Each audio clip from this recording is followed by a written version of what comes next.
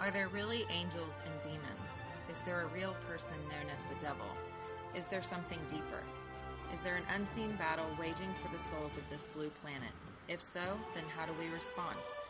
In this series, Pastor Ronnie answers those questions and more as we look at what the Bible says about angels, demons, and spiritual warfare. Now prepare your heart to hear from God today. Ephesians 6:10 through 20. Finally, be strong in the Lord and in the strength of his might. Put on the whole armor of God, that you may be able to stand against the schemes of the devil. For we do not wrestle against flesh and blood, but against the rulers, against the authorities, against the cosmic powers over this present darkness, against the spiritual forces of evil in the heavenly places. Therefore take up the whole armor of God, that you may be able to withstand in the evil day, and having done all, to stand firm. Stand therefore, having fastened on the belt of truth, and having put on the breastplate of righteousness, and as shoes for your feet, having put on the readiness given in the gospel of peace. In all circumstances take up the shield of faith, with which you can extinguish all the flaming darts of the evil one, and take the helmet of salvation and the sword of the Spirit, which is the word of God, praying at all times in the Spirit, with all prayer and supplication. To that end, keep alert with all perseverance, making supplication for all the saints, and also for me, that words may be given to me in opening my mouth boldly to proclaim the mystery of the gospel, for which I am an ambassador in the chains, and that I may declare it boldly as I ought to speak. So how many of you are glad that football season is back? Yes, all of the heathens in the house glorifying and worshiping America's largest idol. The truth is, see, I'm a Cincinnati Bengals fan, so football season is really never a big deal. Don't tell me that they've made the playoffs the last 2 years. It doesn't count until they win a playoff game. Not really paying a whole lot of attention. And the real truth is, I don't even know if the University of Kentucky plays football. I know they play basketball. And that's all that really matters to me. So we're going to be playing basketball in heaven. I'm pretty confident of that. But I am really glad that you're here this morning. We love to take the time just to make much of Jesus. So we sing some songs, and it's our way of worshiping him. And the Bible says that he inhabits the praises of his people. And so that's why we sing. And then we are people of the book. We believe that this Bible is authoritative. We believe that it is inspired. And I dare say I even believe it's infallible. I don't, people ask me, do you take the Bible literally? Yes, and I take it seriously. And so that's what we're going to look at today. If you wouldn't mind turning your Bibles to Ezekiel chapter 28. And then if you'll stand with me as we read the Word of God together, I'm going to read some scriptures to you. So just stand with me. Turn your Bibles to Ezekiel chapter 28. And we're going to read a little bit of scripture together. Picking up in verse 11, it says, "Moreover, the word of the Lord came to me, Son of man, raise a lamentation over the king of Tyre, and say to him, Thus says the Lord your God, you were the signet of perfection, full of wisdom and perfect in beauty." This is not talking about me. This book was written a long, long time ago. In verse 13, it says, "You were in Eden, the garden of God. Every precious stone was your covering." Verse whatever.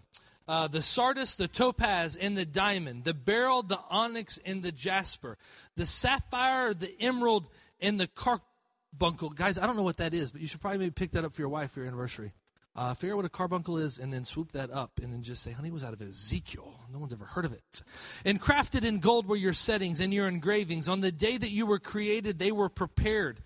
You were the anointed guardian cherub. I placed you. You were on the holy mountain of God. In the midst of the stones of fire you walked. You were blameless in your ways from the day you were created, till unrighteousness was found in you. In the abundance of your trade, you were filled with violence in your midst, and you sinned. So I cast you as a profane thing from the mountain of God, and I destroyed you, O guardian cherub. From the midst of the stones of fire, your heart was proud because of your beauty. You corrupted your wisdom for the sake of your splendor. I cast you to the ground. I exposed you before kings to feast their eyes upon you. By the multitude of your iniquities and the unrighteousness of your trade, you profaned your sanctuaries. I brought fire out from the midst, I consumed you. And I turned you to ashes on the earth in the sight of all who saw you. And all who know you among the peoples are appalled at you. You have come to a dreadful end, and shall be no more forever. Father, we love you. We thank you for your word. We thank you that it is there for us to learn and for us to be guided by. And so, Father, I just ask that as we take this time to unpack these scriptures today, that we realize that we are encountering you every time we unpack your word, that the living word of God is the present voice of God for all of us to discover your perfect will for our lives. Father, I pray that today what I share with this church would fall on good soil. I believe in this word and the power that resides in it.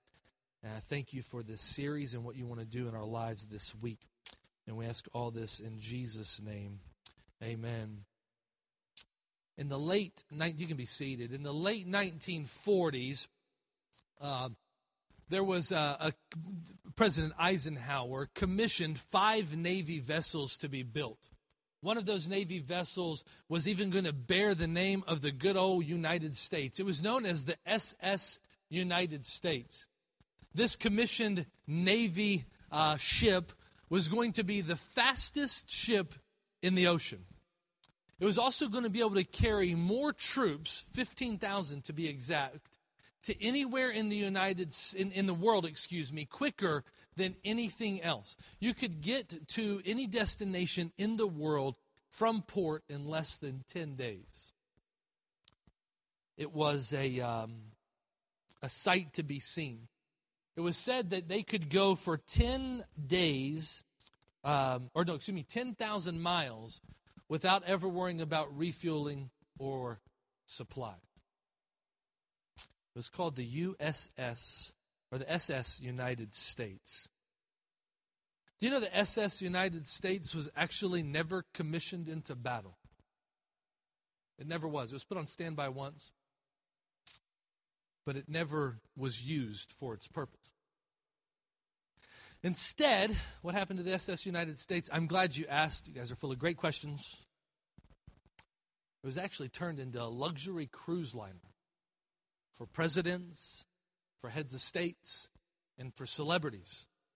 So because of its newfound use, it could no longer ship 15,000 people into a battle-ready area at any given moment. It couldn't do that anymore. Now, it could only hold a little bit less than 2,000. There were 695 staterooms for you to enjoy your luxurious stay. There were 4 dining salons. In case you didn't like one, you could go and eat at the other. There were 3 bars. That's what I'm talking about. There were 2 theaters. Go watch a couple movies. There was even 5 acres of open deck with a heated pool. This once battle-ready, the epitome of the U.S. Navy, is now a luxury cruise liner.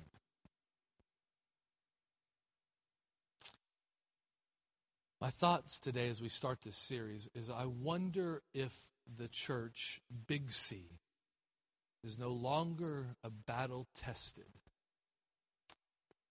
vehicle for putting us into a real war with a real adversary, and if we haven't become a luxury cruise liner. I mean, even I process these thoughts of how things go in our service and this pursuit of excellence. I even think about our kids upstairs and the curriculum that we invest in and the black lights and the cool set designs and everything that we do. Are we training ourselves for war, or are we just slowly but surely becoming a luxury cruise liner? You know, the idea behind the invisible war is that there's a war raging all around us. This is not a game. There's a real battle waging for real souls. And we are either actively participating through building the church, through prayer, through the study of God's word, or we are pawns. Simple tools to be used by an adversary to distract us with chasing trinkets. We're going to look at how the adversary engages. Today, I just want you to know who the devil is. Next week, I'll talk to you about his tactics. I think it's important to note that he has been doing them for thousands of years. So he's kind of got some of his methodology figured out.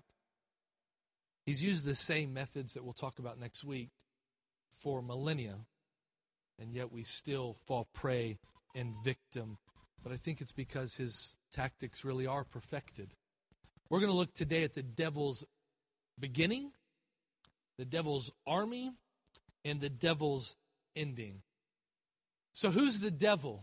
Chastity so eloquently read Ephesians chapter 6. We're going to be studying verses 10 through 20 for the next 4 weeks. We're just going to unpack them each week. And the one we're going to hone in on for the next couple of weeks is just really one verse. It says, "For we wrestle not against flesh and blood, but against rulers, against authorities, against the cosmic powers of this present darkness, against the spiritual forces of evil in heavenly places." So who is the devil? Jesus in John chapter 10, he lays out the devil's mission statement. He says that the devil comes to steal, kill, and destroy. That would be what would be like in quotes on his business card. If he had one, I don't know if you've ever got one from him, it would freak me out. But this is what it would say. It would say that he's come to steal, kill, and destroy. That's your life, your family, your dreams, your goals, your children, your calling. He has come for one simple purpose. That's what Jesus said. Trust that dude. You raised from the dead, I will trust you too. In John chapter 8, Jesus is speaking to religious leaders, and this is what he says about them. You are like your father, the devil, your father. And it says this, "He does not stand in truth because there is no truth in him. When he lies, he speaks of his own character, for he is a liar and the father of lies." That's what Jesus says.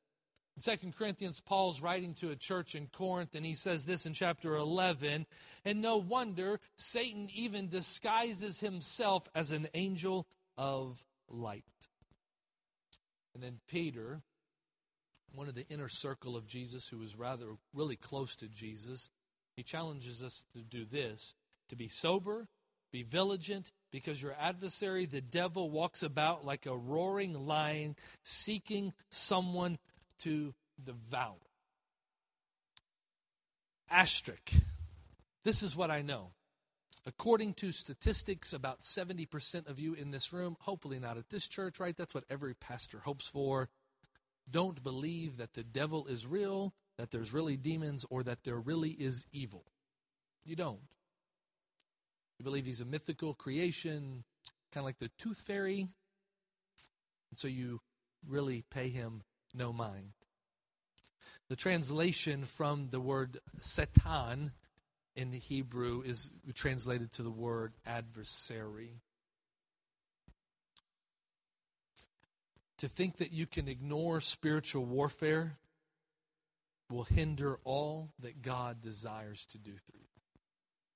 Now, I'm going to talk about this more next week, but if you think for 1 second that you don't have to fight, or if you don't fight, you won't have to, you're a fool. The devil, I just want to clarify just some ground rules here. He is not equal to Christ. Okay? He is not Jesus' brother. Okay, it's heresy. That's what that is. He's not Jesus' brother. He is a created being. It was more than likely the most powerful person in heaven, or given the most influence in heaven, besides God himself. But he was created. He was a fallen angel with, just like you and I, that had free will. He was given free will. Most commentators and theologians that I trust believe that the portion of Scripture that I read to you out of Ezekiel chapter 28 is not referencing some real king in a physical place called Tyre. That Ezekiel is moving into a word when he says he's speaking on behalf of the Lord, and God is prophetically laying out the groundwork for who the adversary is. We can pick that up in verse 14 of Ezekiel 28. It says this, "You were anointed cherub who covers, and I placed you where you were there on the holy mountain of God. You walked in the midst of the stones of fire. You were blameless in your ways.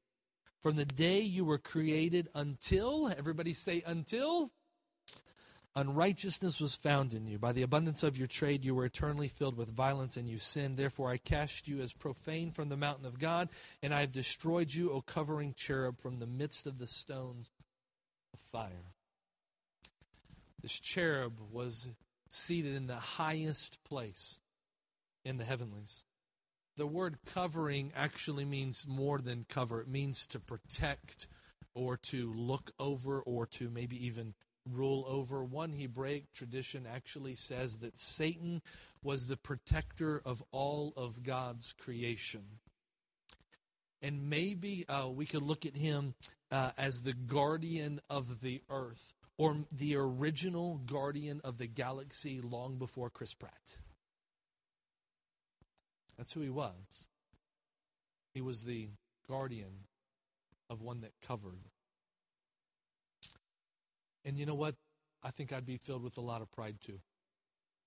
If God entrusted me with all of creation, if God entrusted me to be the guardian of the galaxy, I could see how pride would creep in.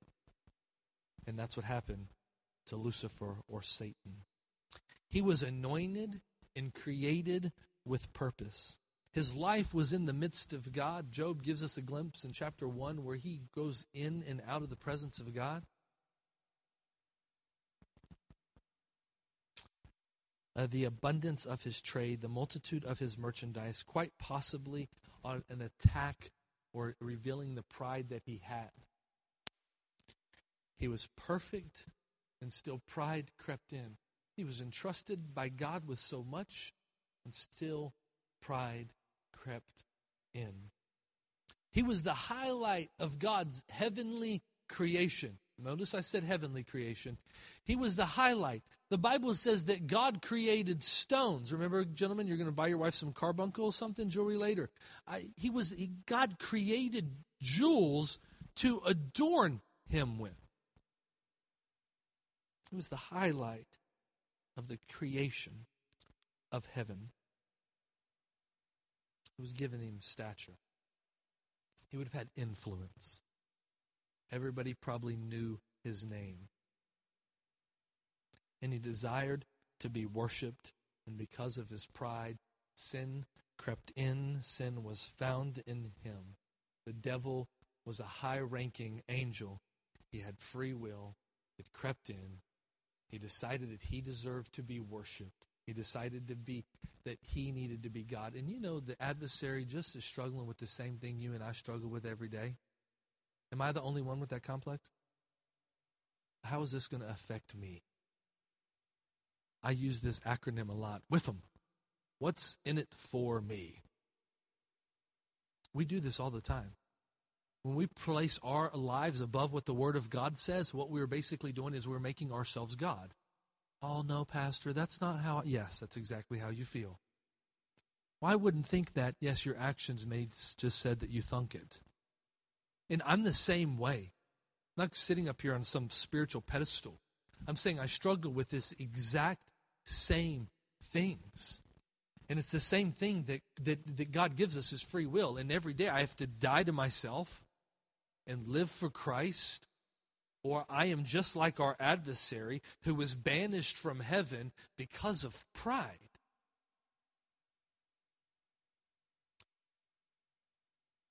When Ephesians 6, chapter 6, verse 12, lists that long list of flesh and blood rulers, authorities, and against cosmic powers, one commentator who I have a lot of, I like him a lot, his name is Dr. Chuck Missler. He said that we are to note that these lists are not only for us to take seriously, but quite possibly in order of rank. Think of it as a glimpse into the hierarchy of spiritual warfare. The devil is not alone. The devil is not omniscient.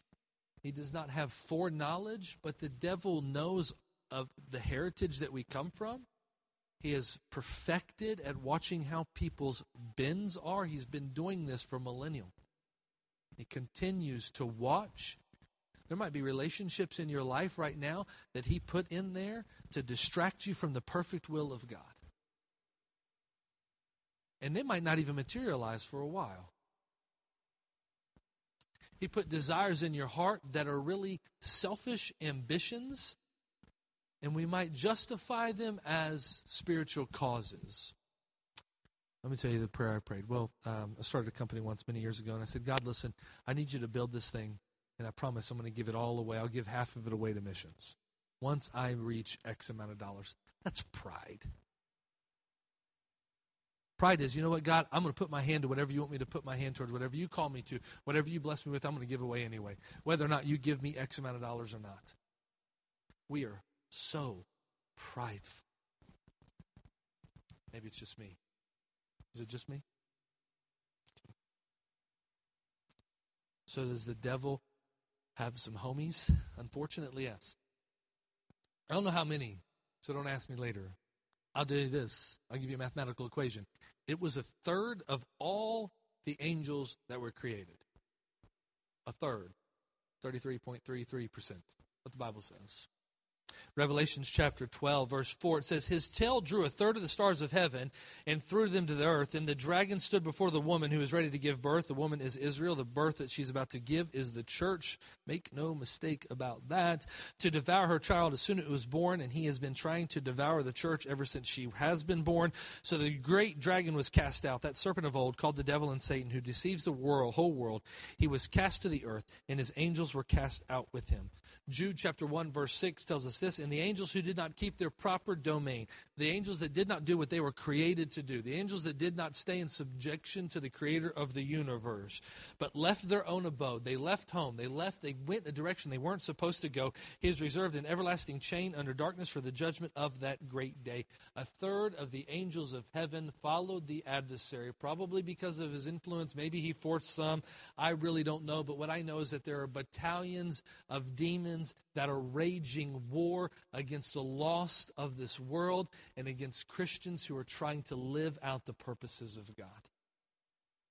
He is attempting to thwart the things of God, and he has been. He is relentlessly attacking the heart of man. They have claimed many of victims along the way. Like the adversary, like Satan, his army is condemned. I need you to put this in your pipe, and I need you to smoke this, inhale it good. Hell was never created for man. It was never. It wasn't created for man. Hell was created for the devil when he chose to oppose the things of God. And it was created for those that followed Satan. But God is a gentleman. He is the perfect creator of all things, and he is not going to impose his will upon you. And in the great words of the old blue-eyed Frank Sinatra, I'll have it my way. God says, have it your way. And sometimes there will be, let me just rephrase it this way, put it this way. There will be no person in hell that did not choose to be there.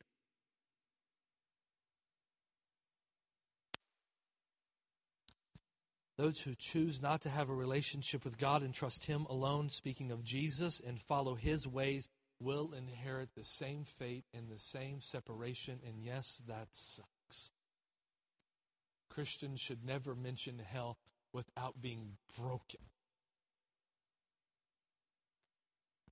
Hell is as real as the adversary is. Hell is the final condemnation of God for those who choose not to submit to his ways and to trust in Christ for salvation.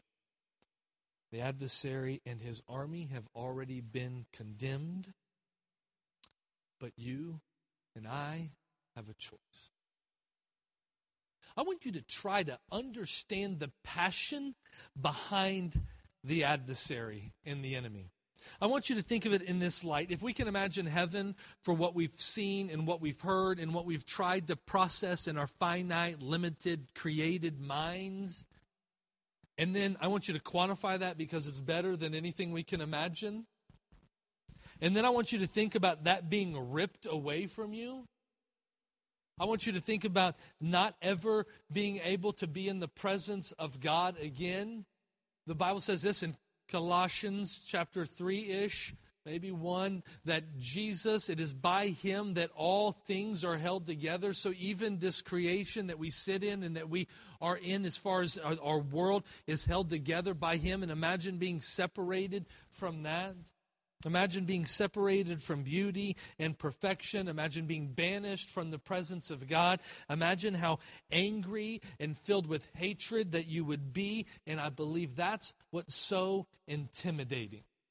They know what they're fighting for because of what they have lost. And at all cost, they desire to keep anyone out of that place that they will never live in again. How's it going to end? Great question. Glad you asked again. In the book of Ezekiel, we can see it says, your heart was filled up with pride because of your beauty. You corrupted your wisdom by the reason of your splendor. I cast you to the ground. This is what I want you to see. This is how the the King James puts it. The King James says that last sentence, and you will cease to be forever. Revelations 20 tells us, and when the 1,000 years are ended, Satan will be released from the prison, and he will come out to deceive the nations throughout the four corners of the earth, Gog and Magog, to gather them for a battle. Their number is like the sand of the sea, and they marched up from the broad plain of the earth and surrounded the camp of the saints in the beloved city. But fire came down from heaven and consumed them. And the devil who had deceived them was thrown into the lake of fire and sulfur, where the beast and the false prophets were, and they will be tormented day and night forever and ever. This existence will be snuffed out.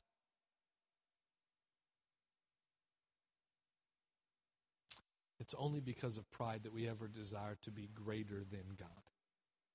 It is only because of the pride of our hearts that we ever choose to live indifferent to the will of God. So eternity is taken away from the devil, Lucifer, the adversary. So his pride and his hatred filled his heart, and his goal, his attempt, is to thwart anyone from experiencing and receiving what has been lost to him forever. He has lost his fellowship with the Creator. And I don't know how long that he lived in that world, in that place, but I know he'll never be there again. William Grunwald said this, "It is the image of God reflected in you that so enrages hell. It is easy for me to say. It is that at which the demons hurl their mightiest weapons." See, it is the potential that he sees in you. In closing, next week, we'll go deeper into the schemes and the tactics of the devil. And I want to land today with a few thoughts. This is out of C.S. Lewis's Screwtape Letters. He says that the devil has two great hopes. Two great hopes. Hope number one is to convince the world that he doesn't exist. And if 70% of the church, use that word loosely, don't believe that he is real, then he is doing a great job. But he also has another hope. It's as equally impacting. And his hope is to convince that there is no evil and that like the devil is behind everything. Like basically taking away free will. C.S. Lewis put it this way in the Screwtape Letters: "The safest road to hell is a gradual one. The gentle slope, soft underfoot, without sudden turnings, without milestones, without signposts. this side of eternity, we will always struggle with a real enemy. In addition, there will always be a real battle in this world. Guys, some of the things that you fight against are because, and we'll look at this next week, Satan is the ruler of this world. So you're always also going to be fighting the temptations of this world, and you're also always going to be fighting the pride of your flesh, because you're no different than the adversary. Your desire, if you're not careful, if Jesus isn't sitting on the throne of your heart in his rightful place, you will put something else there, and a good thing can be turned into a God thing, and it becomes idolatry. It could be your family, it could be your job, it could be your career, it can be your kids. You can put something, your husband, your wife, your future, something else more important than God sitting on the throne of your life. It's pride and it's idolatry. For the Christian, I want to speak to you the gospel of hope. A hope that the Holy Spirit, because of your conversion, making Jesus the Lord of your life, because of that hope, you have the Holy Spirit that lives on the inside of you to help give you strength over the temptation that the adversary will throw at you, to lead and guide you, to allow you to have the mind of Christ. For the Christian, you have Jesus sitting at the right hand of the throne of God, making intercession for you, telling the Father that yes, you failed, but your sins are covered by the precious blood of the Lamb. For the Christian, you have the Father who's in love with you, who Jesus tells you to affectionately call Abba. He loves you. He wants what's best for you. We cannot live as Christians in fear of a constant evil of this world. I want you, as we unpack this text that's tough reading over the next few weeks, I want you to be confident in the hope, in the joy that is found in the gospel alone. Grace is a beautiful thing. The adversary is all the words, and he will lie to you. He will remind you of your past. He will tell you that you are not good enough. He will tell you that your future is dismal. He will try to try to get you to live life with no hope.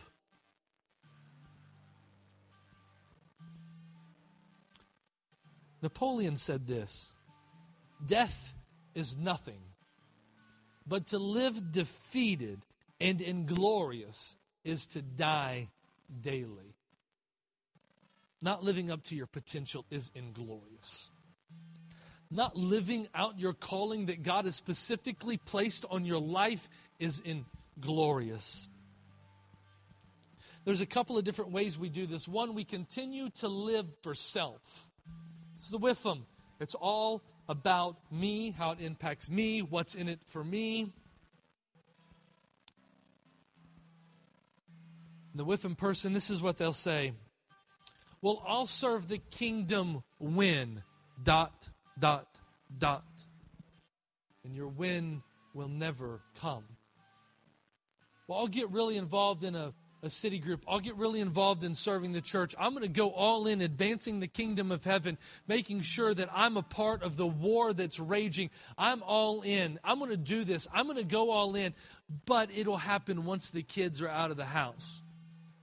It's going to happen once I get my next promotion. It's going to happen when, and the adversary has you turning your wheels because you are dying daily, and it is inglorious.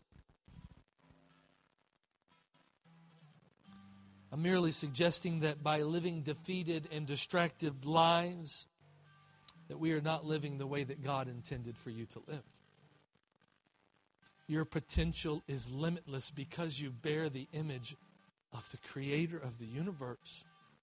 Your potential is limitless because you walk in the power of the Holy Spirit under the authority of Jesus Christ and a loving Father who is so passionate about you.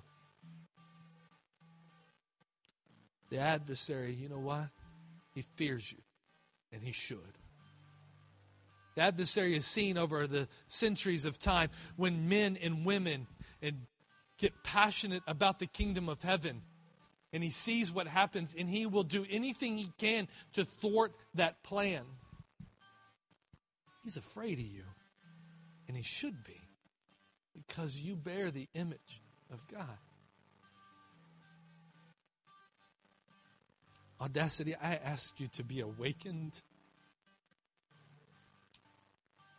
I ask that something stir in your soul, that you realize that there are real lives at stake.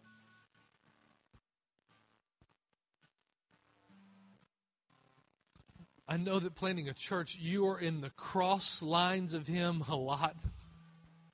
But I want you to live victoriously. No matter what circumstances come at you, I need you to approach it in joy with the confident hope of who Jesus is.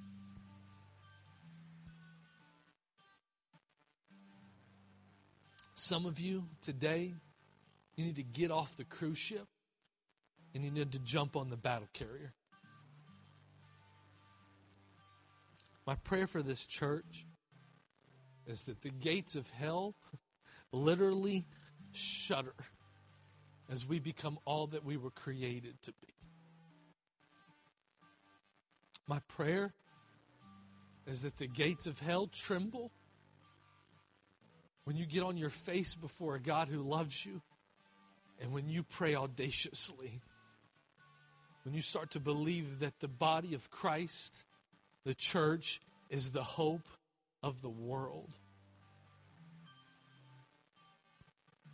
Awaken to the life that you were created for. And know that you have a real enemy that doesn't want to see that happen.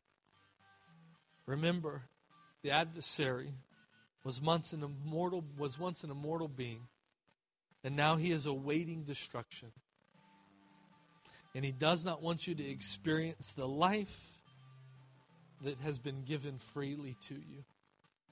When we live ingloriously, it's almost like we spit on the cross.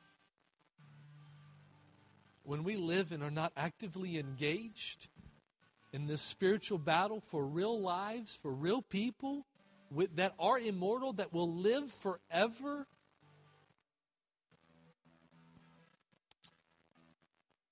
spit in Jesus' face. He paid too high of a cost for us to take this lightly. Let's pray. Thank you for listening. If you'd like to get plugged into the ministry of Audacity or support this ministry financially, you can get more information at loveservego.com.